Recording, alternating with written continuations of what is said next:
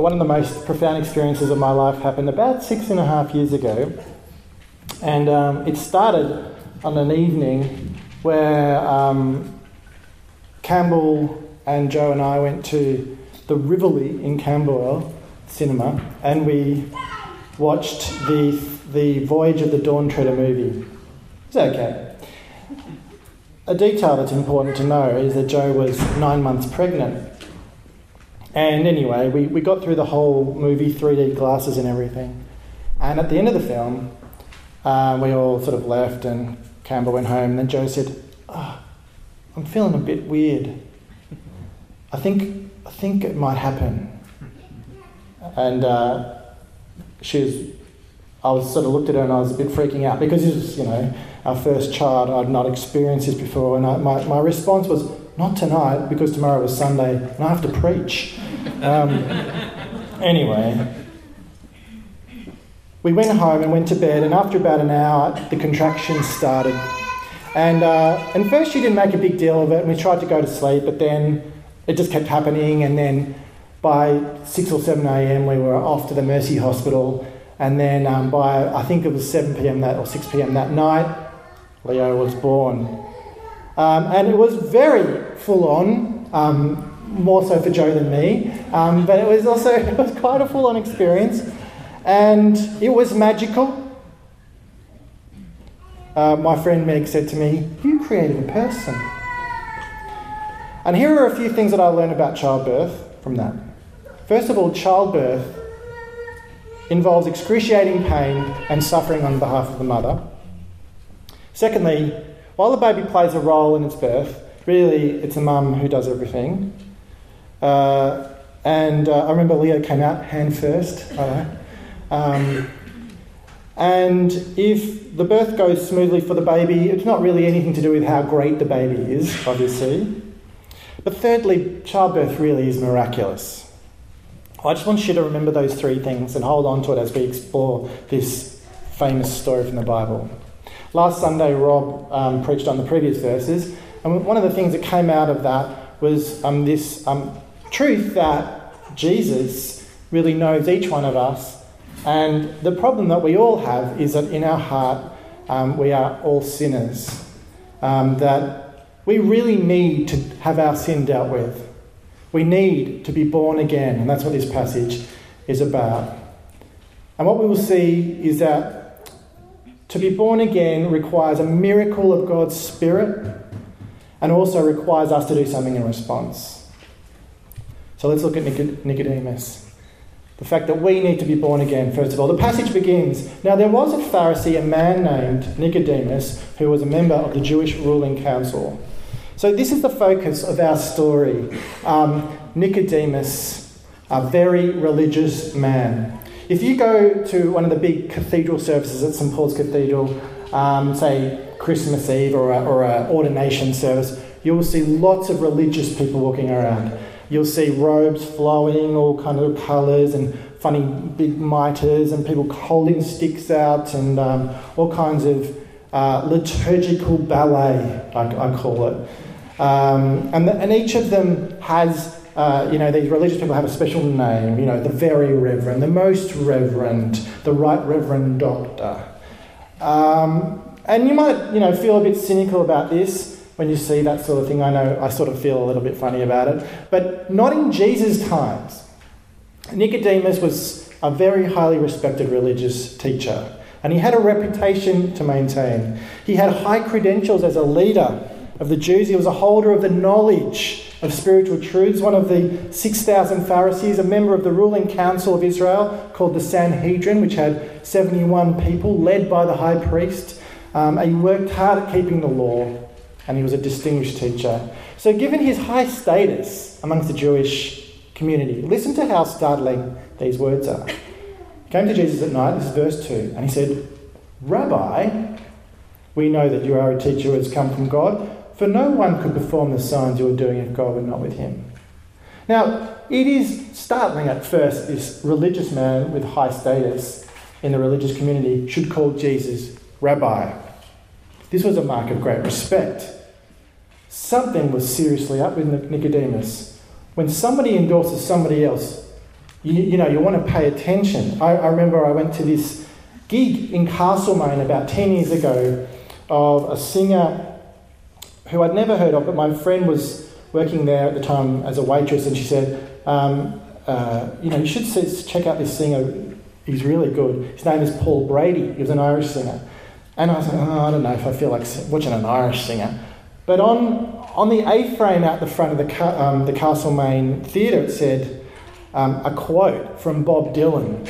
"Some guys got it down. Leonard Cohen, Paul Brady, Lou Reed, secret heroes." I was like, well, if Bob Dylan thinks that he's pretty good, then I should go and see this guy. And I went, and he was amazing. When Nicodemus calls Jesus rabbi, he's endorsing him. He's saying, "You're pretty good, and I reckon you're great." The irony of it is, though, of course, Jesus is the rabbi's rabbi.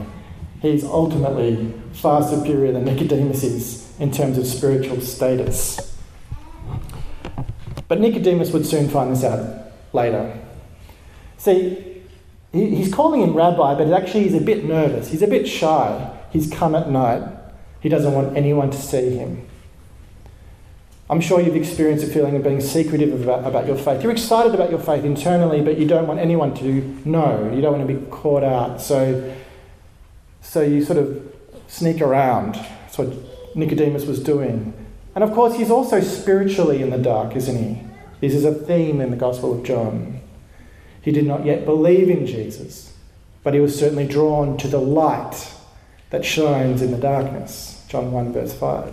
So you can picture these two spiritual men sitting up on the top of the roof, drinking apple tea, dipping their bread in the balsamic vinegar and having a chat. Once Joe and I, when Joe was the chair of the Oak Tree Foundation, there was this big dinner in 2008, and we were on the high table at the St Kilda Town Hall. And I was sitting next to this older Scottish man who's just sitting there, just minding his own business, eating his dinner. And, not name dropping, but the Prime Minister was on the table too. And this old Scottish man and Kevin Rudd at the time knew each other. "Oh, hi. How you going? Yeah, good. Having a good chat." Anyway, I'm just still talking to the Scottish man. And he asked me, "What do you do, son?" And I was telling him about Mustard Schools Ministry and, "Oh, that sounds good." And he said, "If there's any way I can help you, I'd love to, help you out somehow." And I was like, "Oh, yeah, I'm sure. Yeah, I didn't have any idea who he was. And he hands me his card. And it was John Stewart, the CEO of the National Bank. So I was sitting next to the CEO of the National Bank. He's offering to help me out here. And suddenly I got all kind of awkward, And so what do you... how do you like the Oak Tree Foundation? I didn't know how to go on from there. This is what Nicodemus is sort of doing with Jesus. He's sort of very awkward. He's in the presence of greatness and doesn't know how to talk. And he sort of says, we, as in some of the other guys at the Sanhedrin, we think that God is working through you. Those miracles that you're doing, they're pretty extraordinary. Really what he wants to say is, who are you? Are you great? Are you the Messiah? But Jesus actually turned this awkward conversation into something really even more awkward. And he rejected Nicodemus' authority to even make claims about him. Jesus says, verse 3, "I tell you the truth, no one can see the kingdom of God unless he's born again." Unless they are born again. Ouch! Nicodemus thought he could see something in Jesus, but Jesus said no one can see anything in terms of God unless they are born again. This idea of being included or excluded from the kingdom of God now was a relatively new idea for the Jewish people. They had this idea that at the end of time, they would enter into some kind of new age, new heaven and new earth, and those who had kept the law would enter and those who rejected God would not be included. But this idea of entering it now was a new idea. So it would be safe to assume that Nicodemus thought he was probably in a good, safe place to be able to enter the kingdom of God. But Jesus was talking about entering and seeing it now, not just in the new heavens and the new earth. And he was saying that even Nicodemus, with his high status in the Sanhedrin, could not enter or see the kingdom of God unless he was born again. Perhaps you think of yourself as worthy of God's kingdom because you get involved in good works in the community. If you think that you're as religiously blind as Nicodemus, that doesn't make you worthy. You need to be born again. Perhaps you think of yourself as worthy of seeing the kingdom of God and understanding spiritual things because you espouse progressive Melbourne values. You are pro-refugees, you're pro-climate change policies, you are pro-Aboriginal reconciliation, you want to increase aid. That does not make you worthy of the kingdom of God. If you think that you are just as religious as Nicodemus, you need to be born again. Perhaps you think of yourself as worthy of God's kingdom because you come to church every Sunday. If you think that you are just as religious as Nicodemus, that doesn't make you worthy. You need to be born again. What does Jesus mean when he says born again? Isn't that what American fundamentalists say? You got to be born again. It's a concept that comes from this passage. It's an image that Jesus uses. And it's a big theme in the Gospel of John. Remember back in the prologue, the first 18 verses of John chapter 1, which is the go-to for this whole Gospel, remember? Verse 12 and 13 says, "But to all who received him, who believed in his name, he gave power to become children of God, who were born, not of blood or of the will of the flesh or of the will of man, but of God." So even with Nicodemus' high standing and good works, he could not enter the kingdom. So what hope is there for anyone else? Nicodemus needs to go through a radical change, a transformation. Jesus did not mean a part of Nicodemus had to change, but the whole of him had to change. And as we learned last week, there's no part of us that is not affected by sin. A new birth is necessary. What you love needs to change. What your priorities are need to change. Who you serve needs to change. How you spend your money needs to change. How you see others, how you see yourself, how you channel your sexuality, what you daydream about, what you hunger for. All of this needs to change. So Jesus is establishing to Nicodemus, you need to be born again. And then he moves on to explain that a miracle of the Spirit needs to occur. How can you be born a second time, Nicodemus is thinking? How can someone be born when they are old? Surely they cannot enter a second time into their mother's womb to be born, says verse 4. He's not being daft, he's kind of being facetious. And he's being dismissive of Jesus. How can you expect me to change? I'm an old bloke, you can't teach an old dog new tricks, sort of thing. But obviously Nicodemus didn't really understand Jesus. How is this new birth possible? No one can enter the kingdom of God, says Jesus, unless they are born of water and the Spirit, verse 5. Earlier Jesus was talking about seeing the kingdom. You can't see the kingdom unless you're born again. Now he's saying you can't even enter the kingdom if you're born again. He's saying, verse 5, "Very truly I tell you, no one can enter the kingdom of God unless they are born of water and the Spirit. Flesh gives birth to flesh, but the Spirit gives birth to spirit. No matter how good your credentials are, you can't see the kingdom, you can't enter the kingdom unless you're born of the Spirit." We're to cut a lot of commentary pages short, we're to see water and the Spirit is the same thing. Jesus often, don't get caught up on thinking about baptism here. Jesus often talks about the water being a symbol of the Spirit here. Human beings give birth to people who belong to the earth, but humans do not give birth to people who are children of God. Only the Spirit gives birth to the Spirit. And think about this, the Son of God descended from the throne room to become flesh so that we, fleshly people, could be born of the Spirit. Great stuff. To be a person who can even keep up in the kingdom of God, you need to be made into a new kind of person who is empowered by the Holy Spirit. A famous Archbishop of Canterbury from the 1930s, William Temple, said it like this: "It is no good giving me a play like Hamlet or King Lear and telling me to write a play like that. Shakespeare could do it. I can't. And it is no good showing me a life like the life of Jesus and telling me to live a life like that. Jesus could do it, I can't. But if the genius of Shakespeare could come and live in me, then I could write plays like that. And if the Spirit of Jesus could come and live in me, then I could live a life like that. The fact is, no one can last a second in the kingdom of God unless they are born again by the Spirit of God. Unless God's Spirit enters you and transforms you, every part of you, of your heart and your mind. It requires a miracle of the Spirit of God. And we cannot control this, says God. The wind blows wherever it pleases. This is verse 8. You hear its sound, but you cannot tell where it comes from and where it's going. So it is with everyone born of the Spirit. Some of you would know that the Greek word for spirit is pneuma, and it can sometimes be used for wind as in pneumatic. Not very often, but sometimes. And definitely this is what Jesus is doing here. He's kind of using the word interchangeably, spirit and wind. Same thing goes for Hebrew.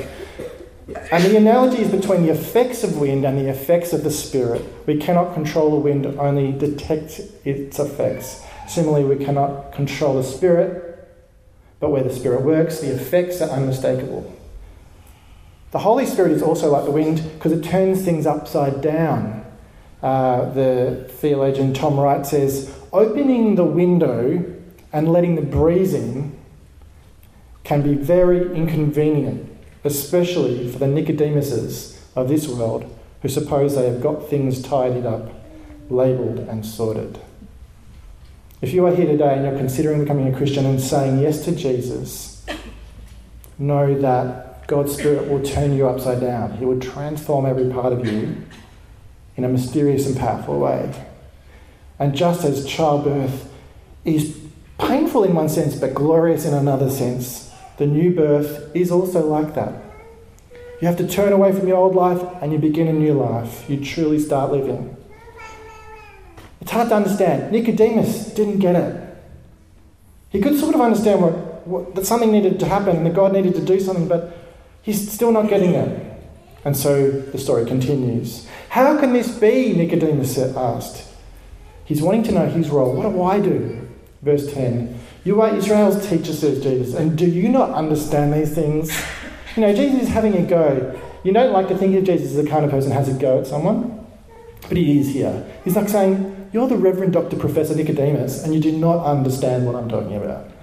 I am surprised. So he started using Nicodemus' own words to explain what he's talking about. Remember, earlier Nicodemus had said, we know you're a teacher who has come from God. And so listen to Jesus. He says, we speak of what we know, don't we? And we testify to what we've seen, but still you people do not believe my testimony. See, his problem wasn't that Nicodemus wasn't a smart enough theologian. His problem was that he just didn't believe in Jesus. There are lots of very, very smart Christians I know in the world, professors, great artists, writers who are Christians who do believe. The church and the Christian world is full of very, very super intelligent people. But I also know plenty of PhDs and professors who understand the complexities of Christianity in a lot of ways, but just do not believe. There's a wall on their heart, a brick wall, and they just don't let Jesus in. Jesus can see that at that moment, Nicodemus is like the second category. He's the super religious man who's just not letting him in. And he says, if you can't get the earthly things, in other words, the things that have to occur now, like that you need to be born again now, let's just not talk about the heavenly things yet. You know, the things that are to do with what happens in eternity. But Jesus does want to go on and explain one last important point about how this all works, how to be born again. And he says, let's think about the famous story of Moses and the bronze snake, which Nicodemus would have known with his eyes closed, from Numbers 21, verse 4 to 9. The Israelites are in the desert. As the Israelites are wont to do, they start whinging and whining to Moses about God. And they're saying, why are we in the desert? Why is all this annoying? Why does life have to be like this? And God just got so angry with Israel because because he's blessed them and shown his grace so many times, poured it out so many times, yet they're still whinging and whining. So God judges them and sends a plague of venomous snakes. And it says in the passage from Numbers that many in the armies of Israel died because they were bitten by the snakes. And so the Israelites realised they'd done the wrong thing and they repented. So God told Moses to make a bronze snake, to put it on a pole and hold it up. And to tell the people that to show their faith in God, they would look up at the bronze snake, and if they did, they would not die from the snakes. And this is what they did. The people looked at the bronze snake lifted high on the pole. So Jesus is saying to Nicodemus, God is the kind of God that wants to show his grace to his sinful people. He wants to provide a way for salvation. If he can do it with Moses and a simple old bronze snake on a pole, he can do it even more profoundly through the Son of Man. He can do it by the Son of Man being lifted up. God can save people that way. And if people believe in him, they will have eternal life, or more accurately, the Greek says, they will have life in the age to come.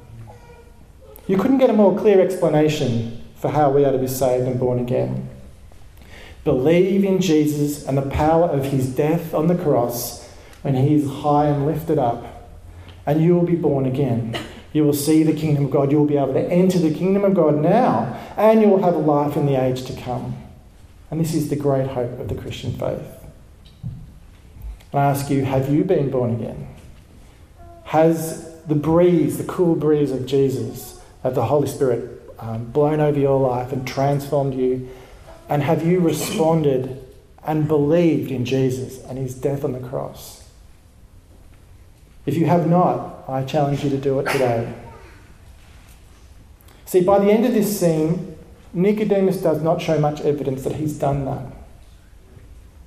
He doesn't understand that God's Spirit needs to work miraculously in him. He doesn't really understand what Jesus means by being born again, and he doesn't have a clue about what Jesus means by the Son of Man being lifted up. How could he? So much has to happen yet. But God was clearly working in his life. And the Gospel of John keeps tabs on Nicodemus a couple more times. We see two more little scenes. And we see that the Holy Spirit is working in Nicodemus' life.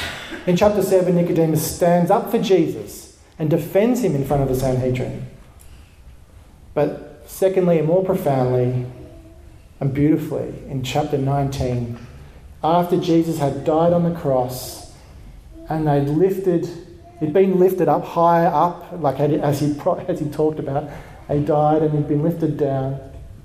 And listen to what it says in John 19, verse 39.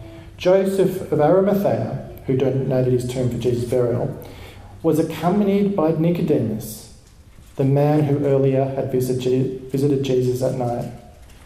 Nicodemus brought a mixture of myrrh and aloes, about 75 pounds or 34 kilos. That's a lot.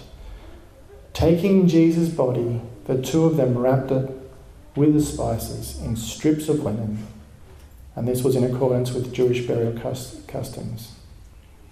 Nicodemus had finally understood what Jesus had meant when he said the Son of Man must be lifted up. On that cross, in Jesus' suffering, Nicodemus had seen God reveal himself.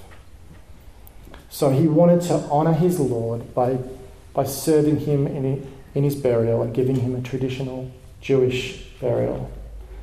And he'd finally understood what Jesus meant when he said, "Stop trying so hard, Nicodemus, just believe."